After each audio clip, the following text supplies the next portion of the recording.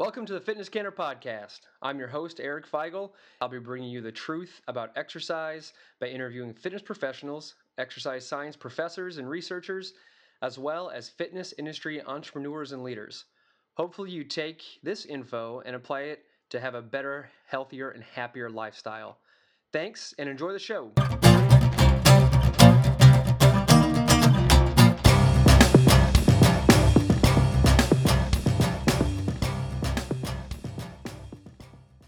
Hey everybody, welcome back to another episode of Fitness Canner Podcast. I am joined today by Chasen Cameron. He is the performance director at Pro Sport in Newport Mesa, California. And we were linked up through PJ Nessler, who is the regional sports performance director over at Pro Sport, and had a lot in common with PJ, and then got right into talking to Chase and had just as much in common with him. So I think he's going to be able to share some awesome knowledge, in particular with programming and how he deals with his athletes and improves their sport. So Chase, thanks for taking the time, man. Appreciate it. Absolutely. Appreciate you having me, Eric. So tell us a little bit more about your background, because you have broad sports, but when it comes down to training, it's very specific. So give us some background on what you did and how you came to be where you are now. Well, in terms of my personal background of playing sports, I was a multi-sport athlete growing up, and then, my passion was always in basketball. That was what I was most well known for. And then, I played baseball, I played volleyball, even did some high jump in high school. And then when I got into a junior college atmosphere, I went that basketball route because that was my passion. That's what I love to do. And then when I transferred over to Cal State Fullerton, I actually shifted gears and started playing lacrosse, which was, it was unique because, at 32 years old growing up, we didn't really have lacrosse out here. And so that was a new sport for me to pick up at the age of, I think I was 23 at the time. So I spent 2 years playing lacrosse and then dove into the coaching circuit of lacrosse. And, from there, it just kind of branched out to actually ended up working with a lot of lacrosse players, including people from the Major League Lacrosse circuit. So that's kind of my background personally on what I grew up doing. And then in terms of coaching athletes, I've coached a wide range of athletes. Starting the youth populations, a lot of soccer athletes, basketball athletes. But then as it continued to grow, I got again into a lot of Major League Lacrosse athletes and baseball athletes, including volleyball athletes. So that's kind of where my background comes from in terms of a coaching aspect. Mm-hmm. And really where it's directing to now, believe it or not, is water polo athletes of all things. Okay. A sport that I had no background in, but through a couple experiences, it kind of blossomed. And really this is kind of where I'm at now, along with, pursuing again the basketball. So a lot of those things kind of transfer over, right? And there's a lot of power, speed, high intense cutting and things like that. So there's a lot of crossover and layover between those kind of sports.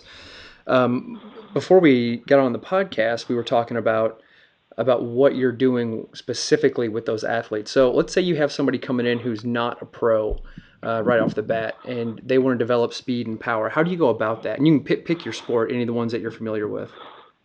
Sure. I mean, let's take basketball, for example.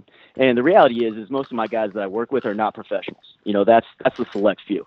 Okay. But most of my guys are in the high school realm and the collegiate realm. And so when I get a guy come in, usually they're pretty inexperienced in terms of training history. So what we'll do, a full kind of testing battery on them.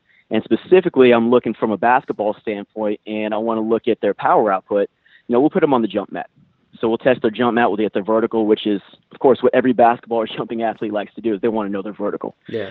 So what they come to me is they want to increase their vertical, increase their power. So we'll get them on the jump mat, and we'll go ahead and assess, where they're deficient at and where they're strong at. So the jump mat is a great tool to let me kind of visualize where their strengths at and where their weaknesses at within that jump. So then from that point, you have that detailed outline with those numbers. Where do you go from there? From there, and I take those numbers and I assess their weaknesses, and I kind of look if they're more of a contractile athlete or they're more of an elastic athlete. Are they great at producing force, like a great 1RM squatter? They're really, really strong. Or are they really kind of springy? They have that good boost and spring, but they're deficient in the overall strength. So from those two things, I can kind of assess the best direction for them and where we need to attack to help improve their overall performance. And I utilize myself as an example all the time. I grew up playing volleyball. I grew up playing basketball. Not a lot of time spent in the weight room. So I was very elastic. I was great at utilizing the stretch shortening cycle, getting down up at a fast rate. So I was very elastic in that sense, but my deficiency was in strength. And so when I got serious about strength programming, I got my deadlift up, I got my squat up, my general strength, my potential for my vertical jump increased. And Right. that's when I started, getting above the rim and not just touching the rim, because that was my personal deficiency. But I've got a lot of other athletes that are complete other end of the spectrum. They're very, very good and very, very strong. So they're good at producing force, but they have no idea how to decelerate and how to control that force. So then that's the area I know I need to attack in that athlete. I need to teach them how to harness that power. And what we tell them is uncontrollable power is unusable power. Mm-hmm. So I need to teach them how to drop and control their forces so that they can ultimately redirect that in a positive direction. How do you create buy-in to that kind of program? Do you have, because obviously when athletes come to you, they're going to be all in anyway, right? But when you walk up to somebody and you have all these numbers and the data in front of you, and then you say you're going to focus on their weaknesses, what's that like mentally for that athlete? Well, I think it's a positive one in my experience initially when I show them, hey, here's where you're good at, and then here's where we need to work on. Because every athlete, for the most part, knows that they have some deficiencies that they need to work on. We're not perfect. None of us are, from coaching to athletes. And so initially it's positive, but when we create that buy-in, it's not a one-time thing. It's an overall thing of consistency, consistently showing up for these guys and showing them the path. But at the beginning, when I present these numbers, I'll also present, hey, here's how we're going to get here. So I lay out the plan and the foundation. So I show them their training timeline and say, here's where we're at right now. Here's where we want to go. And then I say, here's how we're going to get there. And whatever that is, and we detail, together and come up with a path. And from there we go. That's awesome. Because you kind of, we talked about this a little bit too, but if you just, a lot of coaches can lay out a program and then just say, all right, let's get after it. Right. But if you don't have some context of where that athlete's coming from and where they've been, and obviously, if a coach who's been a volleyball player, for instance, trains someone who is a football player, they have like relationship in terms of they're both in a competitive sport, but that coach can definitely develop power, speed, or whatever position player that person is. They can definitely help them, right? But unless you really know where that person's coming from on an emotional level and you're caring about what they do on the outside of the gym, you're buying into, you're trying to build that buy-in in terms of you want to show them how much you care so you get the maximum output, right? How do you create that? How do you create that emotional connection there? Well, I think that all depends too in what type of coach you want to be and what your philosophies are. Mm-hmm. For me, I want to impact these guys on a greater level than just programming. There's a lot of coaches that can write phenomenal programs at a much better rate than I'm sure I could. But I try to attack it from an emotional standpoint and a commitment standpoint and a connection standpoint, because I want to impact these guys on a whole greater level. And for me as a coach, I know if I want to get them the best results that they are looking for me to get, I have to do that. Anybody can write a program, but are you a coach or are you a programmer? And Right. For me, I want to be a coach. And that's the other things that go into it. If you can have the best program in the world, again, like I said, but if the athletes aren't going to commit to it, they aren't going to buy into it, and they aren't ultimately going to perform it, then it's going to do them no good. So I got to tap into that emotional connection, create that bond. And for us and our experiences and the way I operate as a coach, that helps me elicit greater adaptation and performance ultimately. Yeah, definitely. I think kind of hit on a key point there. A lot of coaches can, as long as you've been in the game long enough, you can lay out a pretty decent. Mm-hmm. Most coaches can do pretty decent programming, right? But it takes. Absolutely. And I've even heard of some places that just do. All right, look, if you are a great coach, we're going to have you working working one-on-one with the athletes. You have somebody in the background that develops the programs and shuffles those programs to those coaches who then deliver, right? So you focus on your strengths. Mm-hmm. How do you get those athletes to continually focus on their strengths once you kind of like built up their back end weaknesses, like you said? So how do we get these guys to continue to focus on improving their strengths?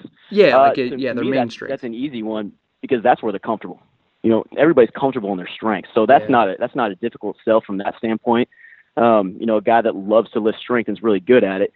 That's an easy buy-in on that end of the spectrum. It's really more difficult to have them work on the things that they're uncomfortable doing. But that's part of sports, and that's how I connect with them too. Is hey, we got to get you doing things that you're uncomfortable with, because sometimes that's going to be the scenario on the sports field. So let's be comfortable in an uncomfortable situation. And then when it comes back to unleashing them back on their strengths, they're all in. We just spent time working on their weaknesses. We caught that up a little bit. let's go ahead and maximize your strengths now. This is the fun part of the training here. Yeah. So now we get to do things that you love and you're very good at. So that, from that standpoint, it's a pretty easy sell to get them to want to do what they already are good at and they like to do. Do you find that's a little more prevalent in younger athletes, or like as they mature, do you think because if you get a younger athlete, I mean, that's almost a dream because they're more pliable. They pretty much do what you want them to do, right? But when you get into like the college age athletes have been training for, let's say like they're a senior, so they've been really training hard for like 8 years or so. Do you get much resistance on that end? I don't get much resistance from the athletes in the population that I've worked with. The biggest resistance I get is not from a communication standpoint of wanting to do it, but it's from an effort standpoint. And, the majority of the athletes come in, especially the higher end, they know they have a job to do. They're here for a particular reason, and they want to get that next contract or whatever it is they want to do. Yeah. And they want to achieve success. So for them, coming in and giving me that effort is pretty good and it's on point. However, it's the consistency that I'm after. And that's why we resort back to getting to know my athlete and what makes them tick and how they operate. Because on those days where they're not bringing it and I know that something's going on, I can tap into that emotional connection and say, hey, what's going on? And they trust me at that point to share with me whatever it is that's going on that's detouring from their performance at that point in time. Well, if you're used to like owning up to being imperfect, and you can stress to that athlete that it's okay to have these weaknesses. That's what you're going to develop. You're on the not every single person who steps on the field, unless you're like a Tom Brady or somebody, you're going to be perfect in like every single aspect of your sport. So getting it through to that athlete that intellectually trying to get them to conceptualize that you're imperfect in certain areas, but the more you practice those things, the more tools you're going to have, right? The more tools that you're going to be able to use during their sport. And I think that, if you're, like with a background like yourself, before you started coaching, you've probably noticed that you're probably missing some things in your sports career that you wish you could go back on and focus and say, hey, listen up, dummy. Like you get good at these things that you're not very good at now, and it's only going to increase that. Being open I hate to and put my transparent. sports career on that open front because there's a lot of deficiencies in my sports career that we don't need to get into today. Well, that having the transparency though to open up to athletes and saying, I've been there, I've done that, I'm not perfect, neither are you, and here's how we're going to attack that. Yeah, that's all part of, if you could build that into a program, then and have a person focus on that just as much as they focus on their strength inside the weight room, and knowing that on the outside, that's going to take just as much effort, owning up to being imperfect in your sport or imperfect just across the board. That's going to help an athlete tenfold, right? And then being on the same level, like knowing when an athlete comes in to see you, knowing that you've opened up and said, hey, I'm not 100% perfect. It never was. I'm still trying to build as an athlete, as a coach, as a person. That goes in deeper than anything else. Absolutely. We make mistakes all the time from a coaching standpoint, from an athletic standpoint. As a manager of my coaches, I make mistakes all the time, and it's going to happen. I just started a new book this morning, actually, called Extreme Ownership. And it was a book that's kind of floating around. I see it all the time on social media right now. People are getting into it. And it's a book that was referred to me by a colleague of mine. And in the preface and the intro chapters, that's exactly what they spend time talking about, is that we are all imperfect and that we have deficiencies. And, no matter what we do, even Tom Brady, you go back to Tom Brady, he's the maybe greatest quarterback of all time right now. But he's the first one to say that he has areas that he needs to work on. And that's what makes him so great is he goes back in the offseason and he attacks those deficiencies. He attacks those weaknesses and he works to improve them. So now they become strengths. And when we talk about, opening up to our athletes, this is a strength of mine. And I'm very transparent with my guys as much as I can be and appropriately to the level of that athlete and what it is we're trying to accomplish. But I'm very transparent with those guys and sharing my experiences, my failures, not just my successes.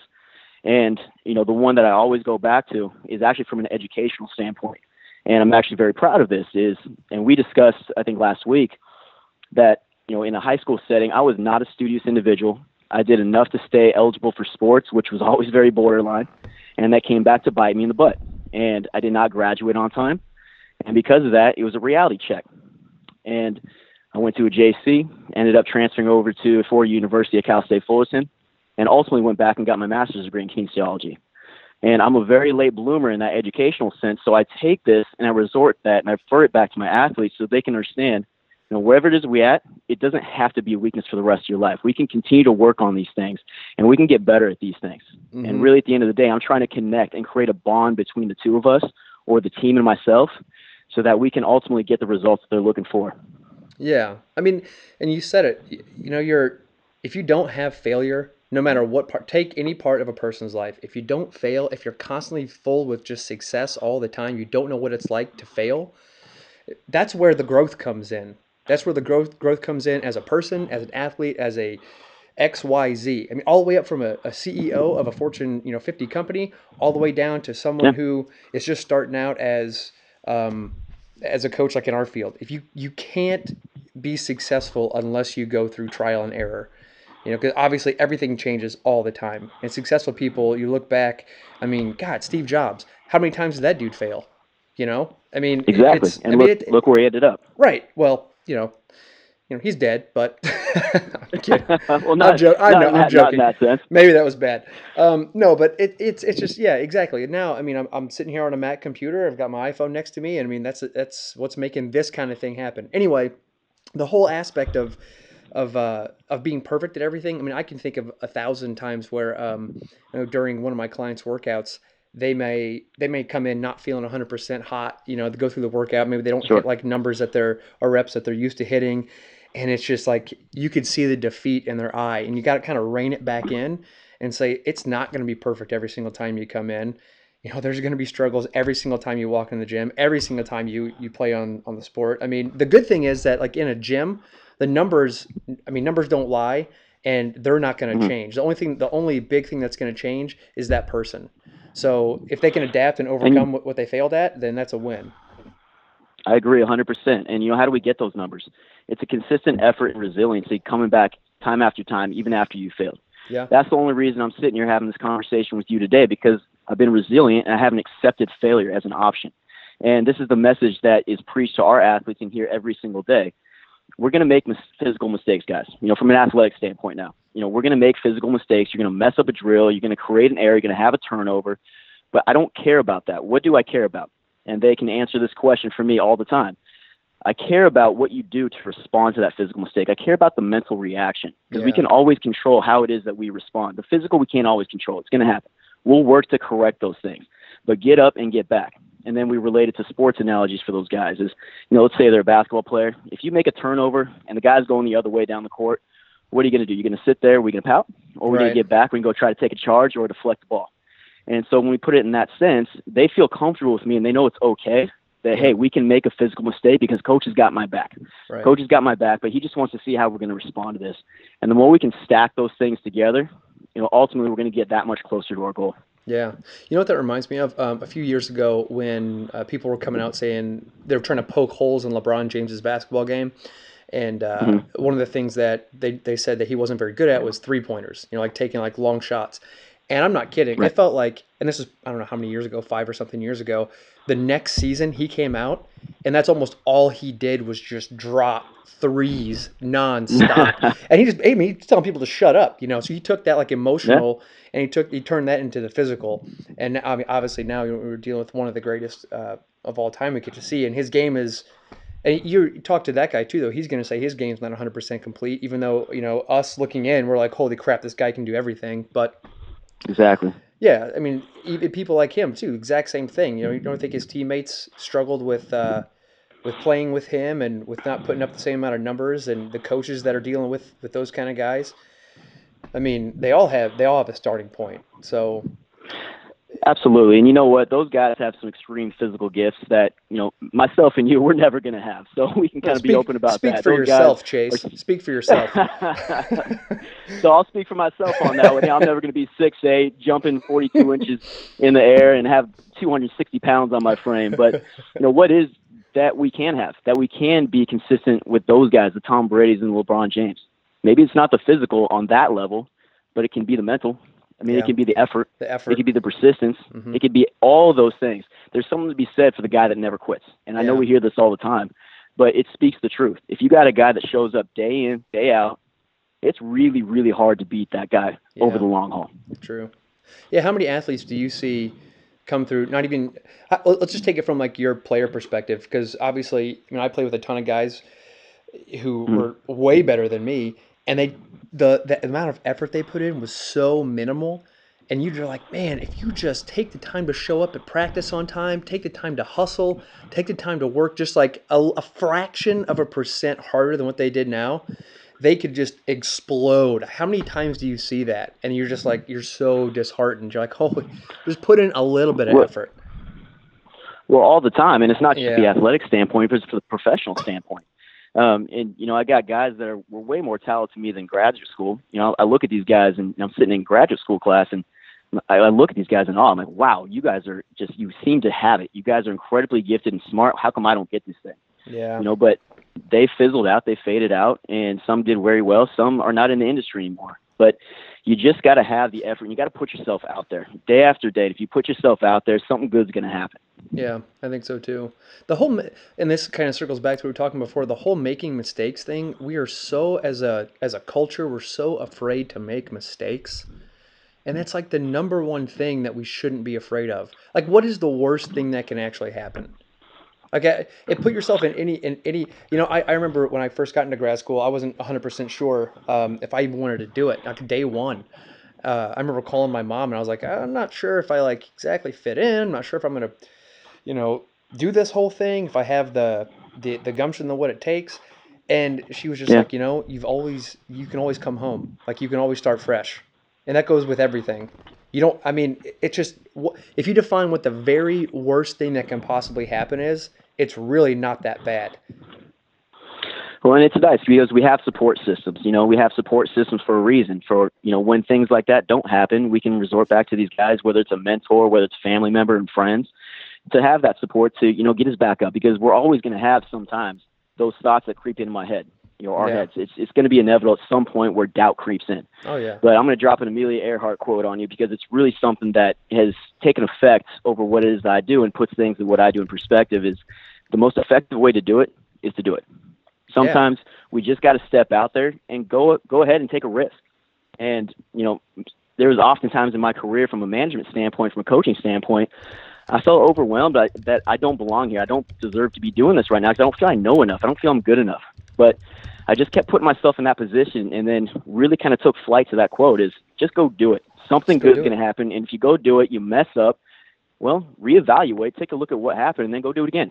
Right. Yeah. There's always another drawing board. I love that. I'm trying to look up this quote now that kind of made me think of something I posted a long time ago.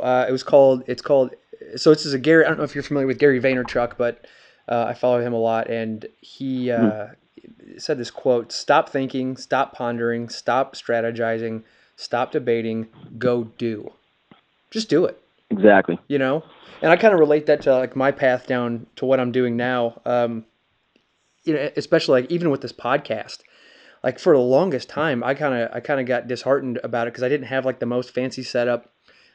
Quality wasn't great in terms of like the audio quality and things like that. And eventually, I finally got in my head. I was like, stop it! Like there's so many people out there, like yourself, like PJ, like whoever I had on this podcast, that just need to get the information out there. It doesn't have to be like 100% every single time.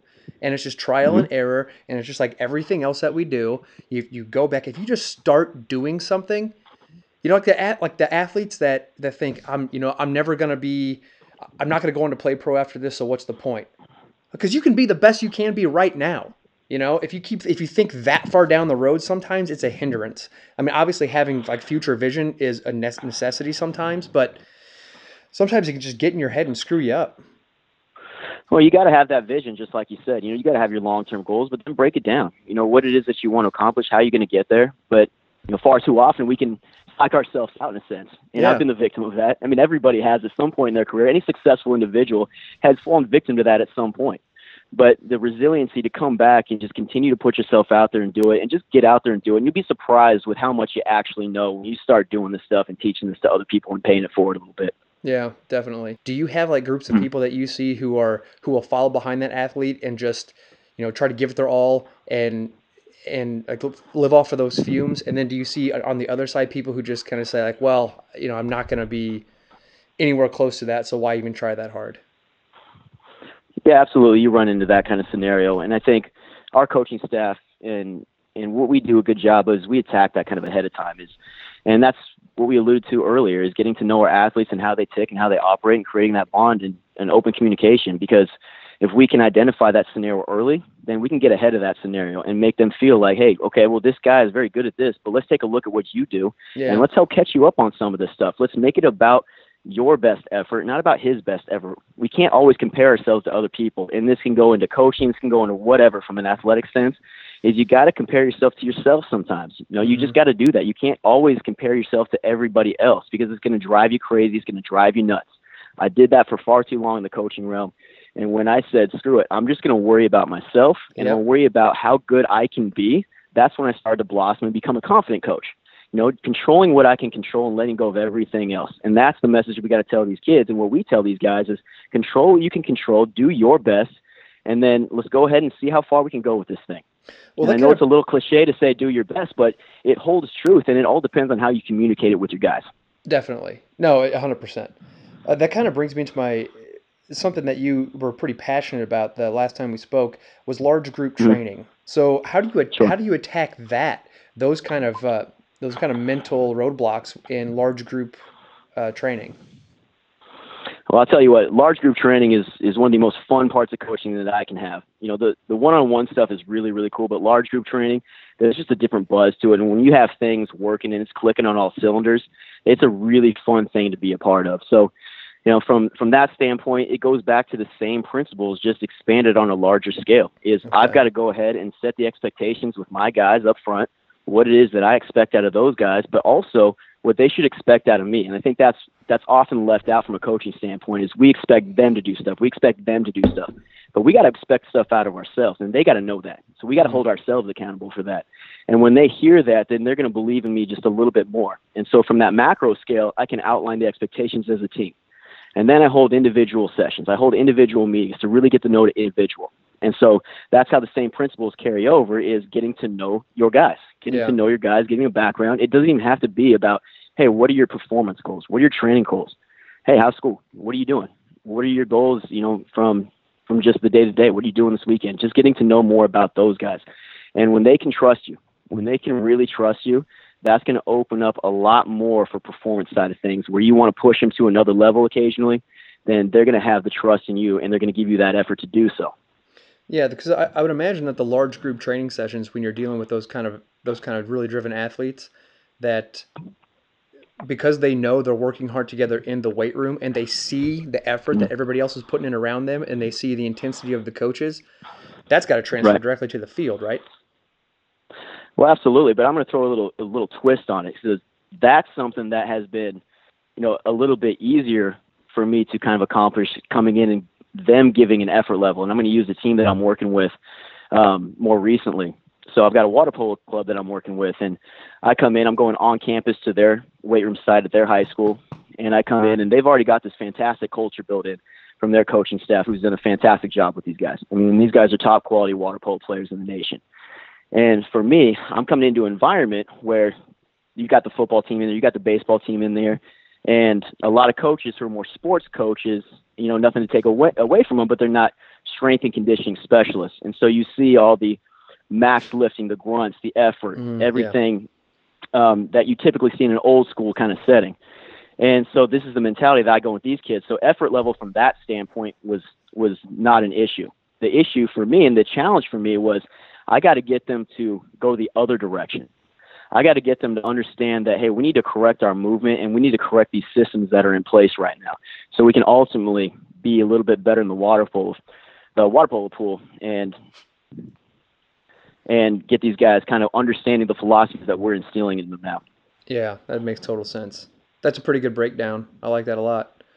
You want to leave the people out there who want to get a hold of you, you want to leave some contact info and how they can get a hold of you directly?